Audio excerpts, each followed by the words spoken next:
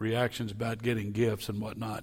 This is a true story. I saw somebody get a gift for a Christmas present, and their face said very clearly they didn't like it.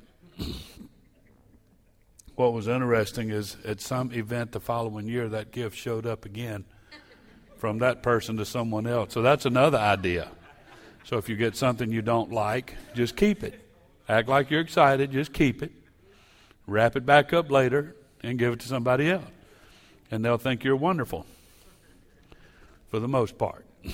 But anyway, what about this past Sunday? An amazing, amazing service. And again, I applaud our staff. Things were done so excellent, and there was a spirit of worship here Sunday that I don't think I've ever felt on a Christmas service, a designated Christmas service. And I really appreciate everyone that contributed to that service. And I thought it was very well done. And I salute everyone that had a part in it. I want to go ahead and jump into Bible study tonight. At the very beginning of next year in 2020, we'll have a communion service.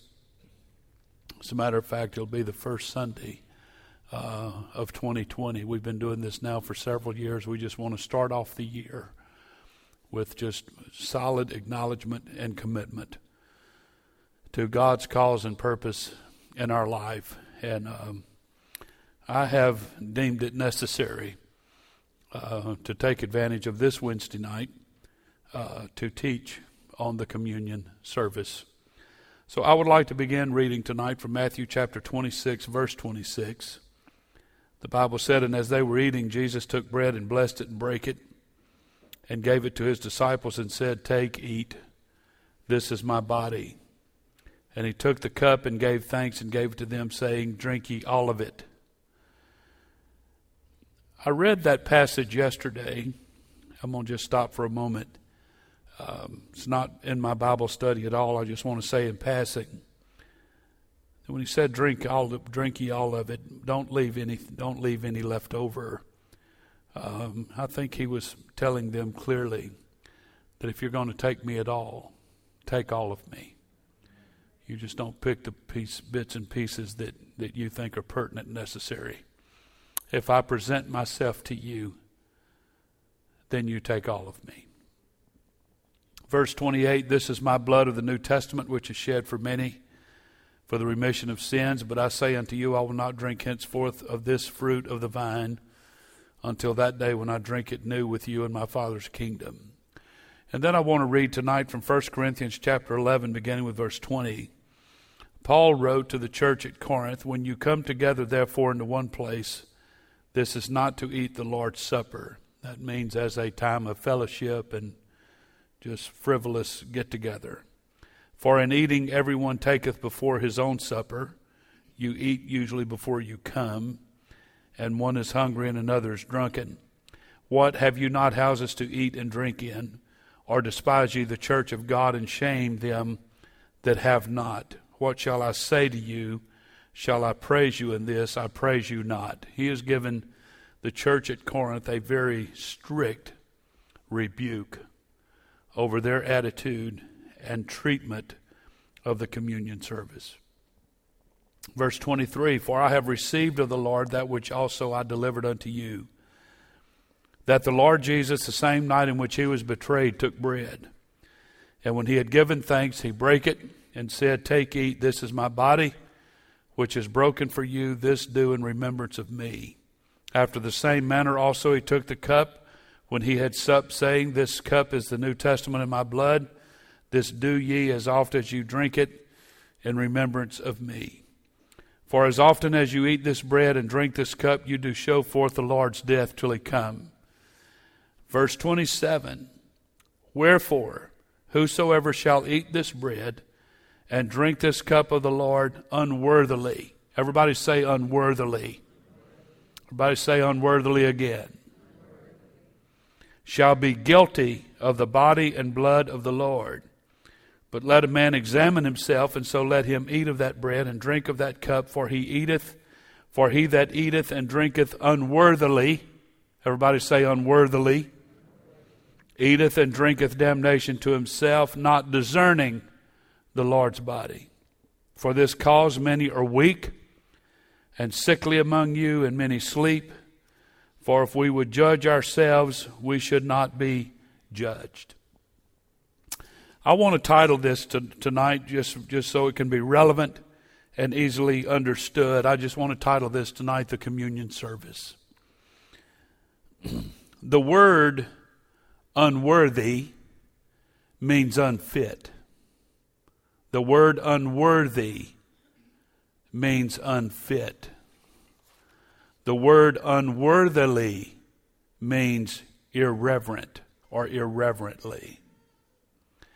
I've heard people all of my life read this passage and say, well, I can't take communion because I'm not worthy. The Bible didn't say anything about being worthy. It's worthily. It's two different words. Does everybody understand that? Unworthily, Paul said. Unworthily means irreverent. Irreverence deals with attitude and does not deal with personally being fit or not. The only way unfit can come into this picture is when we consider the bread and the fruit of the vine as something, for example, as a party or a social gathering or as frivolous fellowship or food that we partake of that we just enjoy eating because it is so good. That's irreverently. And that makes a person unfit when you show up at a communion service for that purpose. Or if you approach the communion service and act un-Christ-like with each other when you're partaking in communion. I'm not going to give a lot of illustration here tonight because I have a lot of material to cover. But I remember when we pastored in Youngstown, something happened in a communion service that literally ruined it for me as a pastor, because I called everyone up to the front. It was a much smaller church than this, so it was easy to see everybody and that kind of thing, and had preached my heart out that night. It was a Sunday night, and communion was the altar service, and our youth minister at that church just started giggling to beat the band, and he had his head down, holding the bread, holding the fruit of the vine, and was just laughing so hard his shoulders was shaking, and it just spread right down the line both ways. People started laughing.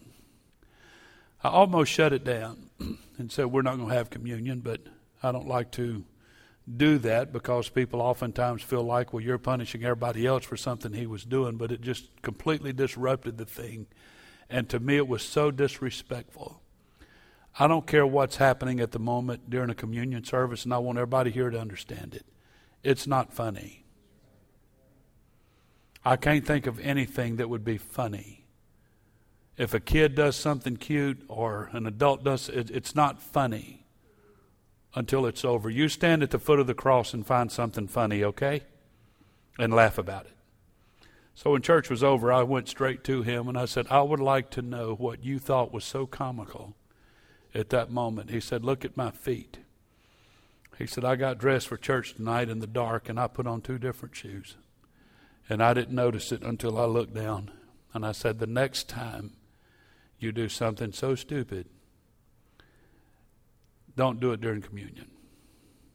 You stand there and you reverence the atmosphere, the environment, and you save your laughter till later. Besides that, it went down the line and you just kind of killed that whole thing. Needless to say, I don't know that he ever wore 2 different kinds of shoes to church again, much less to a communion service. But I guess I'm old-fashioned enough. I never thought I'd be old enough to ever say that. But I guess I'm old-fashioned enough to believe that in all of our cotton candy church world and church culture and all that that's going on now, the Bible is still the Bible on everything, including communion.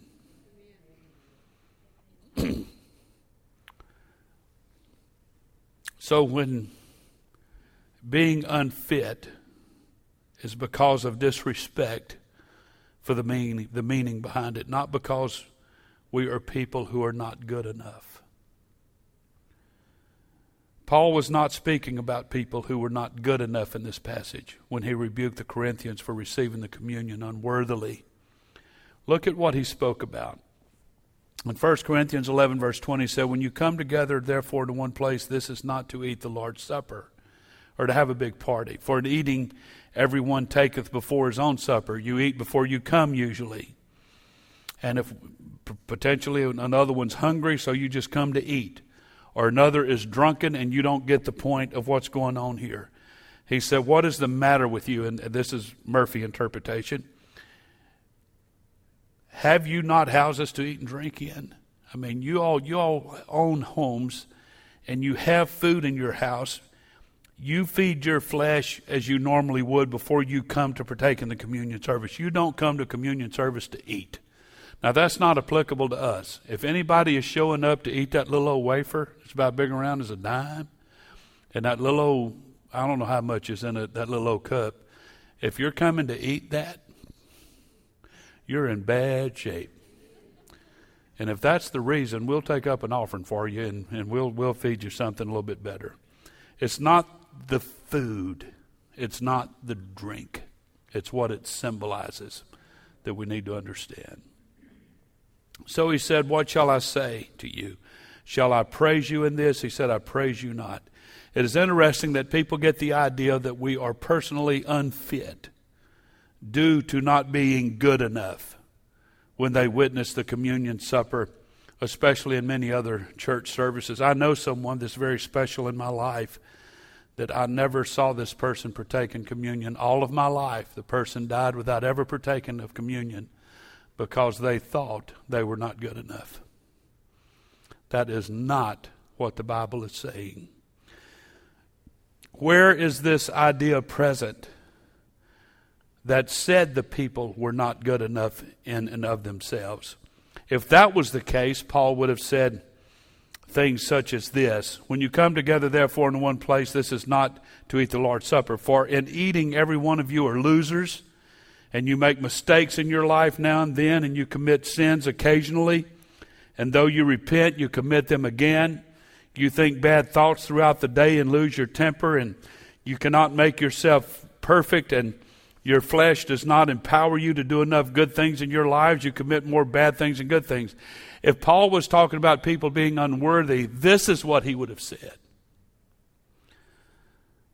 Does the word irreverently have anything to do with what I just said and the way most people think of whether or not they should partake in communion? Irreverently or unworthily describes a bad attitude when doing something. It's disrespect. Most people, I don't know that I've ever met anybody that had a bad attitude towards communion. I don't know that I've ever met anybody that had a disrespectful attitude. Across the board, Grace Church, I don't ever remember noticing anyone that came up here and passed through the line to get to partake in communion was up here just giggling and having a good time and being irreverent and saying, hey, give me 4 or 5 of them things, I'm hungry. Nobody's ever done that. People typically they have the utmost respect for the communion service. But most people, let me rephrase. There's a lot of people that feel that they are personally unfit and unworthy to take part because they are not perfect people. So they do not violate anything Paul said about this at all. When a person cares about their attitude and reverence and respect and truly cares whether or not they are good enough, they have a perfect reverence for the occasion. So if you are so concerned about yourself that you very carefully approach the issue and analyze your life, then you have the utmost reverence for it all. It's only when someone laughs and jokes about it and simply thinks of it as getting a bit of food because they're hungry, or they felt better than others in the church and they feel more worthy than anyone else in the church. And And they choose to participate in cliques and come up with all these little divisions of people and what have you. That's the attitude that Paul is addressing. In 1 Corinthians chapter 10, verse 16, Paul said, the cup of blessing which we bless, is it not the communion of the blood of Christ? The bread which we break, is it not the communion of the body of Christ? For we being many, are one bread and one body, for we are all partakers of that one bread. So with that little introduction in mind, and I want to capitalize on the scripture I just read. Communion literally means mutual participation. It's mutual participation. So let me begin with this. And in Romans chapter 6, Paul said, for he that is dead is free from sin. It's not a literal death, it's a spiritual death, dying out to carnality and having a rebirth of the Spirit. So his death, the death of Jesus, to you and I, is symbolic when we are baptized. The Bible said we are buried with him in baptism. So when we are baptized, it's our way of accepting his death and then dying out to our own carnal nature. The Bible said, again, Paul said in Romans chapter 6, know ye not that so many of us, as were baptized into Jesus Christ, were baptized into his death. Therefore we are buried with him by baptism into death, that like as Christ was raised up from the dead by the glory of the Father, even so we should also walk in newness of life. So we mutually, as a group of people, participated in the breaking of Jesus in his death. We participated in the breaking of his body. And we show that by eating bread in the communion service, which represents his body. So when you partake of that bread, you're saying, this happened to me. I'm putting his experience into my body to show that I participated in his death. I accepted his death. I received his death. As we put the broken bread into our mouths to eat it, we are looking at it as a physical lesson that becomes a living parable. The broken bread is symbolic of how Jesus died. And what did he die for? Not himself. He died because our sins threw us into the death penalty. But he took our place. And his death is going to pay for it so that we could say we paid the price since we already died through Jesus. So eating that bread is believing this truth. It is like the bread is a message and your body is your belief in that message. You put this truth into your faith and you believe it with all of your heart. The problem is that the Corinthians looked at it as just mere food. It's just another occasion to eat. When in reality it is symbolic of the death of Jesus that occurred for you and I. When you realize what this enacts, then you could not be more serious about anything in your life, because nothing is more important than what Jesus did to save you from your sin. It perfectly shows that we are all one bread, one body. So let's consider it this way.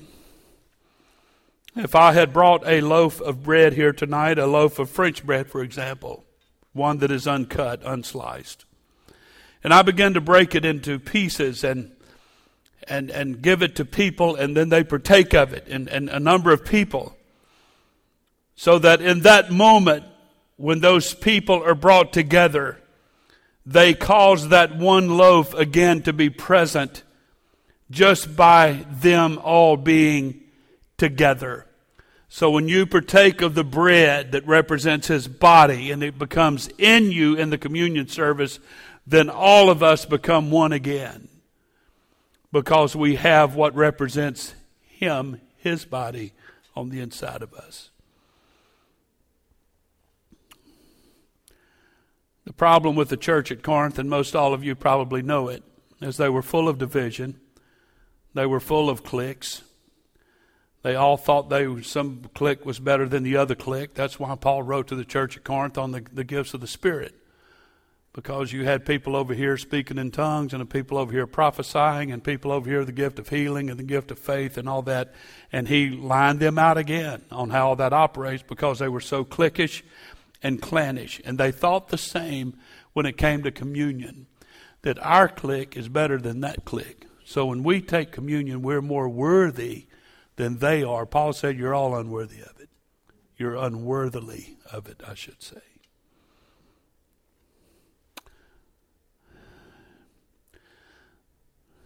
The Bible intimates very strongly here, and I believe it, that when Paul taught about the communion service, that everybody did the same thing at the same time.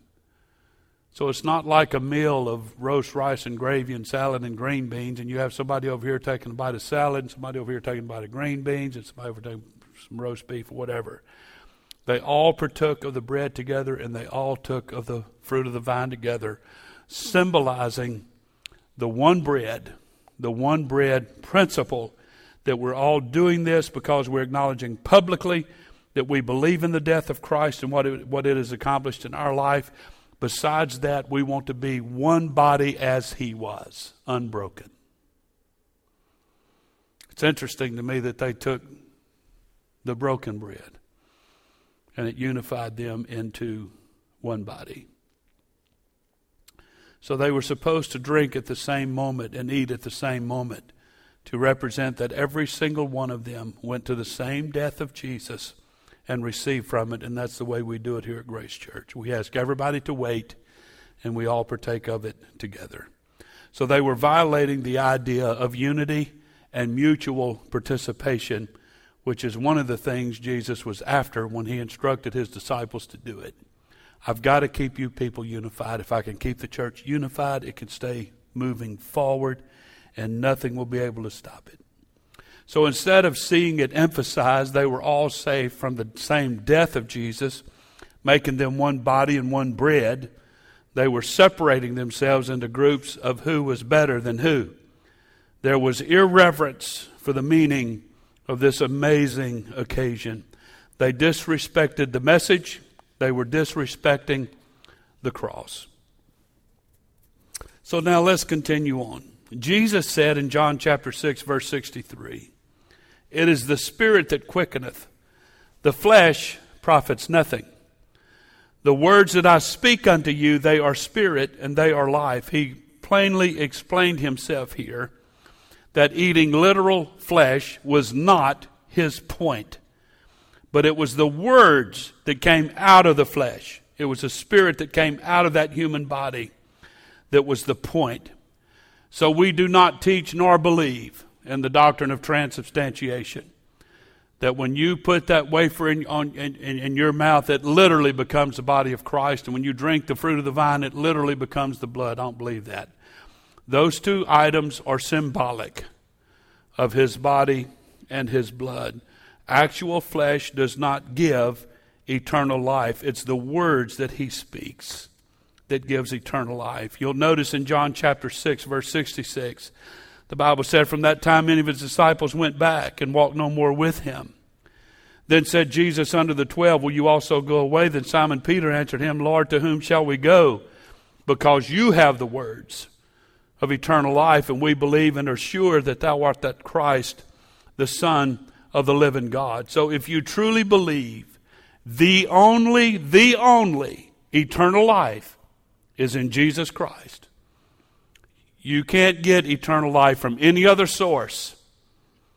So if you truly believe the only eternal life is in Jesus Christ, then you will respect the communion supper and eat and drink it to respectfully proclaim to God, the world, angels, demons, all of them alike, that you believe that Jesus paid the price for salvation when he died on the cross.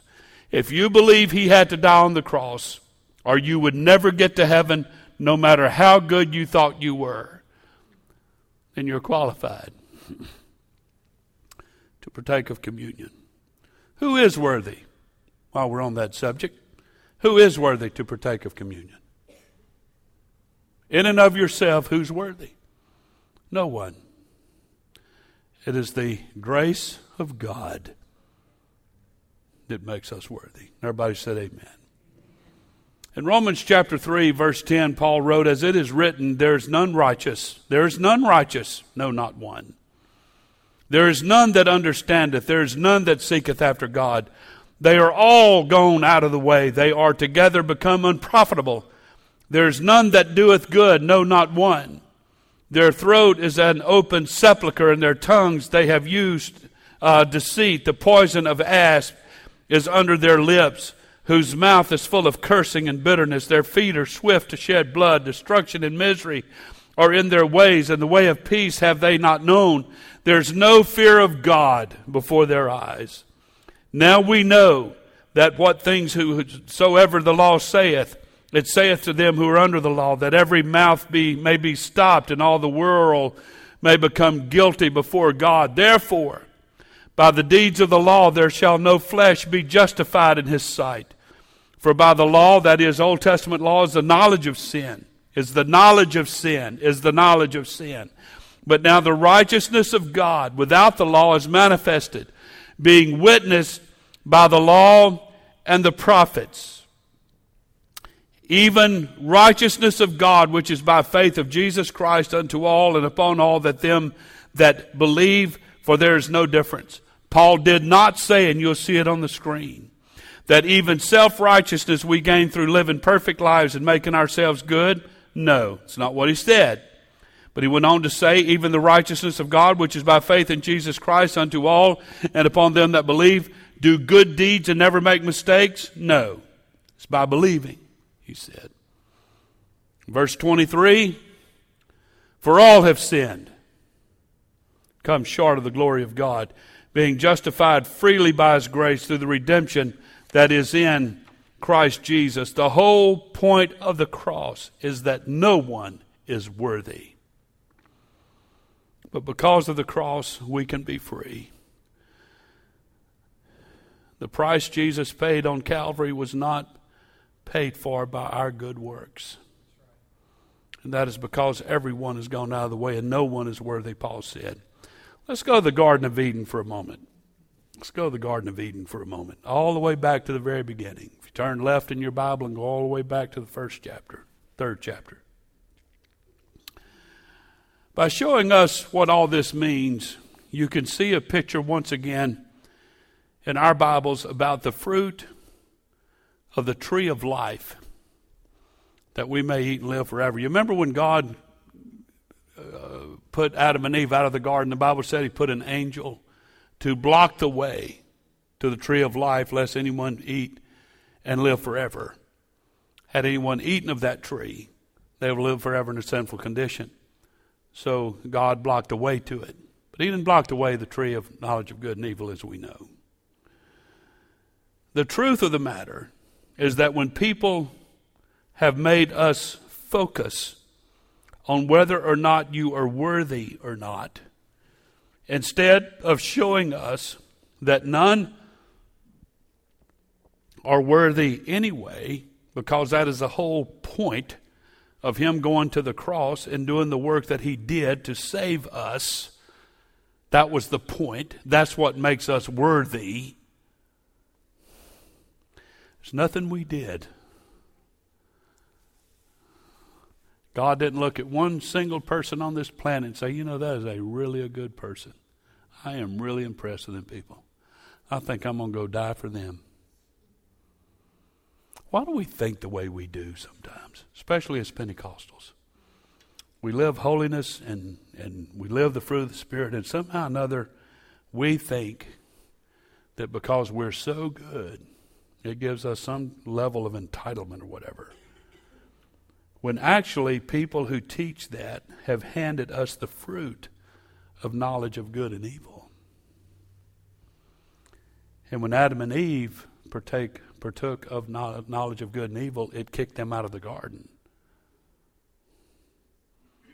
They were not able to partake of the tree of life. So what God did at Calvary is saying, leave the knowledge of good and evil alone. You just pursue the tree of life and you're going to be okay. It's an amazing principle in Genesis chapter 3 that winds its way through the Bible, all the way to the New Testament, into our communion service. The thing that God wants you to know when you partake of communion is you had nothing to do with that sacrifice. And the only reason you've been born again is out of the mercy and kindness and grace of God. That's it. That's the tree of life. That's the fruit of the tree of life. The knowledge of good and evil tells you that I can do this myself. And it threw him out. He'll throw you out. Everybody say amen. So it's not a matter of our good or evil works. It's a matter of him giving us life by his work. So see how people have been handing out forbidden fruit, leaving people feeling unworthy, as the person that I referenced a little while ago. Cannot tell you how often I think of this and feel completely heartsick of this person never partaken of communion one time because they felt unworthy, which made this person think, well, they must be better than me. Look how worthy they are and I'm not. That's the knowledge of good and evil. So when you don't discern the Lord's body, you do not respect the fact that we needed his goodness, because our goodness could never be enough, ever. Because one does not see it as a matter of worth. You have to see it as a matter of new birth. Your partaking in communion is not a matter of your worth. It's a matter of you being born again. And just because you're a child of God gives you a welcome mat to the communion service. And you only have the new birth experience because of what he did. So we have to die out to our flesh and be born again to get to heaven. Not be perfect in all your deeds and action. The fruit of knowledge of good and evil actually removes the necessity, or seeing the necessity, of new birth. That's what that kind of teaching does. That's what happened to Adam and Eve. They got knowledge of good and evil. The devil never tried to point them towards a tree of life. He steered them away. And he does that with people today. We need to be born again because we are unworthy. The new birth gives us our worth, not our good deeds. I don't care how holy you think you are and how perfect you think you live. That will never make you worthy to partake in the communion service. It's a new birth experience with a humble attitude of thanksgiving. If it was a matter of good deeds, we would never be born again, but we would just keep trying harder to do good things.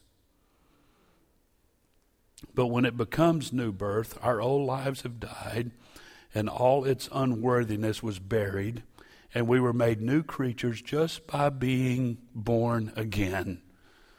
We are now made worthy of his good deed, dying on the cross. So do not disrespect. Do not disrespect his body and blood. Do not disrespect his need to die. The Old Testament law had a propensity about it that by getting righteous was by doing good deeds. Paul said in Galatians 2:21, I do not frustrate the grace of God, for if righteousness came by the law, then Christ is dead in vain. Do not disrespect the death of Jesus by thinking salvation is a matter of how good and how worthy we are in and of ourselves. Don't make his death in vain by stressing what good works we need to do. Yes, we need to live right. Yes, we need to live right. But heaven can never be bought by your good deeds if you reject Jesus and his death on the cross. Watch this. Jesus said in John 6:54, whoso eateth my flesh and drinks my blood has eternal life, and I will raise him up at the last day. When you partake of his death and what Calvary has done in our lives, then the Bible said he will raise you up in that day. You have become a child of God. Again, I remind you in 1 Corinthians 11, for he that eateth and drinketh unworthily eateth and drinketh damnation to himself. Unworthily. Bad attitude. Bad spirit. You think because you're better than everybody else, I'm going to trot up here on that Sunday in January and I'm going to show everybody how good I am and I'm just going to slurp it down. Keep your seat. You'll be better off to walk out the door than to come up here and do it that way. Because Jesus said when you do that, you are bringing damnation to yourself. And he said, for this cause many are weak. There are people that partake in communion. They do it with a bad attitude. And it makes them weak, makes them sick.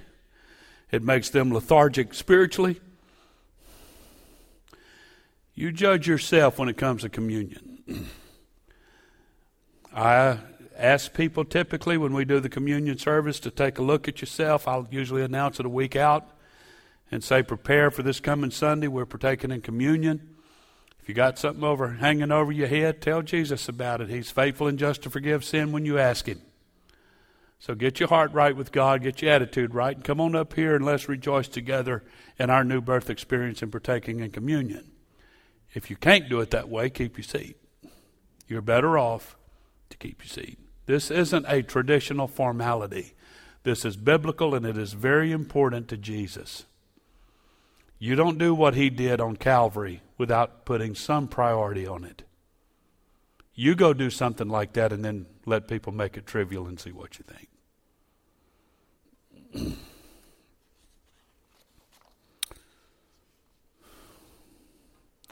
So what is given to you is not life when you have a bad attitude. You're not going to get life out of it, but just knowledge of good and evil. The only thing that gives death and not life is the fruit of knowledge of good and evil. And God said that. So imagine religion replacing the fruit of life with the fruit of death at the most precious living parable occasion we have in symbolic form, and that is communion. So taking the cross and twisting it to promote your good deeds and take you to heaven rather than his good deeds you could never do to go to heaven is exchanging the fruit of life for the fruit of death. I want to conclude on one more point. I've got 2 minutes and 10 seconds. Do not judge someone else partaking in communion. Don't hold your fruit of the vine and your little wafer and say, what is she doing up there? Man, she's nothing but a nasty old low down. You just killed your communion service. You keep your eyeballs in the back of your own head. And if you want to judge anybody, we'll pass you out a mirror. Hello? You keep your heart right. You keep your nose clean. I want to encourage our parents with younger children. I love for our kids to participate. I want them to learn communion. I want them to understand what it's about. I want them to understand how to reverence it and respect it. So you teach your children. They're not in here tonight. So parents, you teach your children when we have communion that you don't go up there hopping and giggling like it's a picnic. You're not going to Gaddy's for pizza buffet. You're not going to go in the little game room when it's over. This is serious. This is talking about Jesus dying on the cross and shedding his blood for you. I'd love to see some of our kids receive the Holy Ghost in the communion service. They need to be touched by it. And they will follow your example. If you're frivolous about it, they'll be frivolous about it.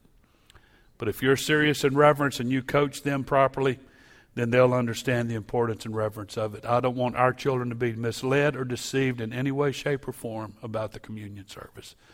It'll be up to you parents to teach them what it's all about. Don't tell them they can't do it because they're not worthy. You encourage them to participate and then teach them the value of it and how to respect it.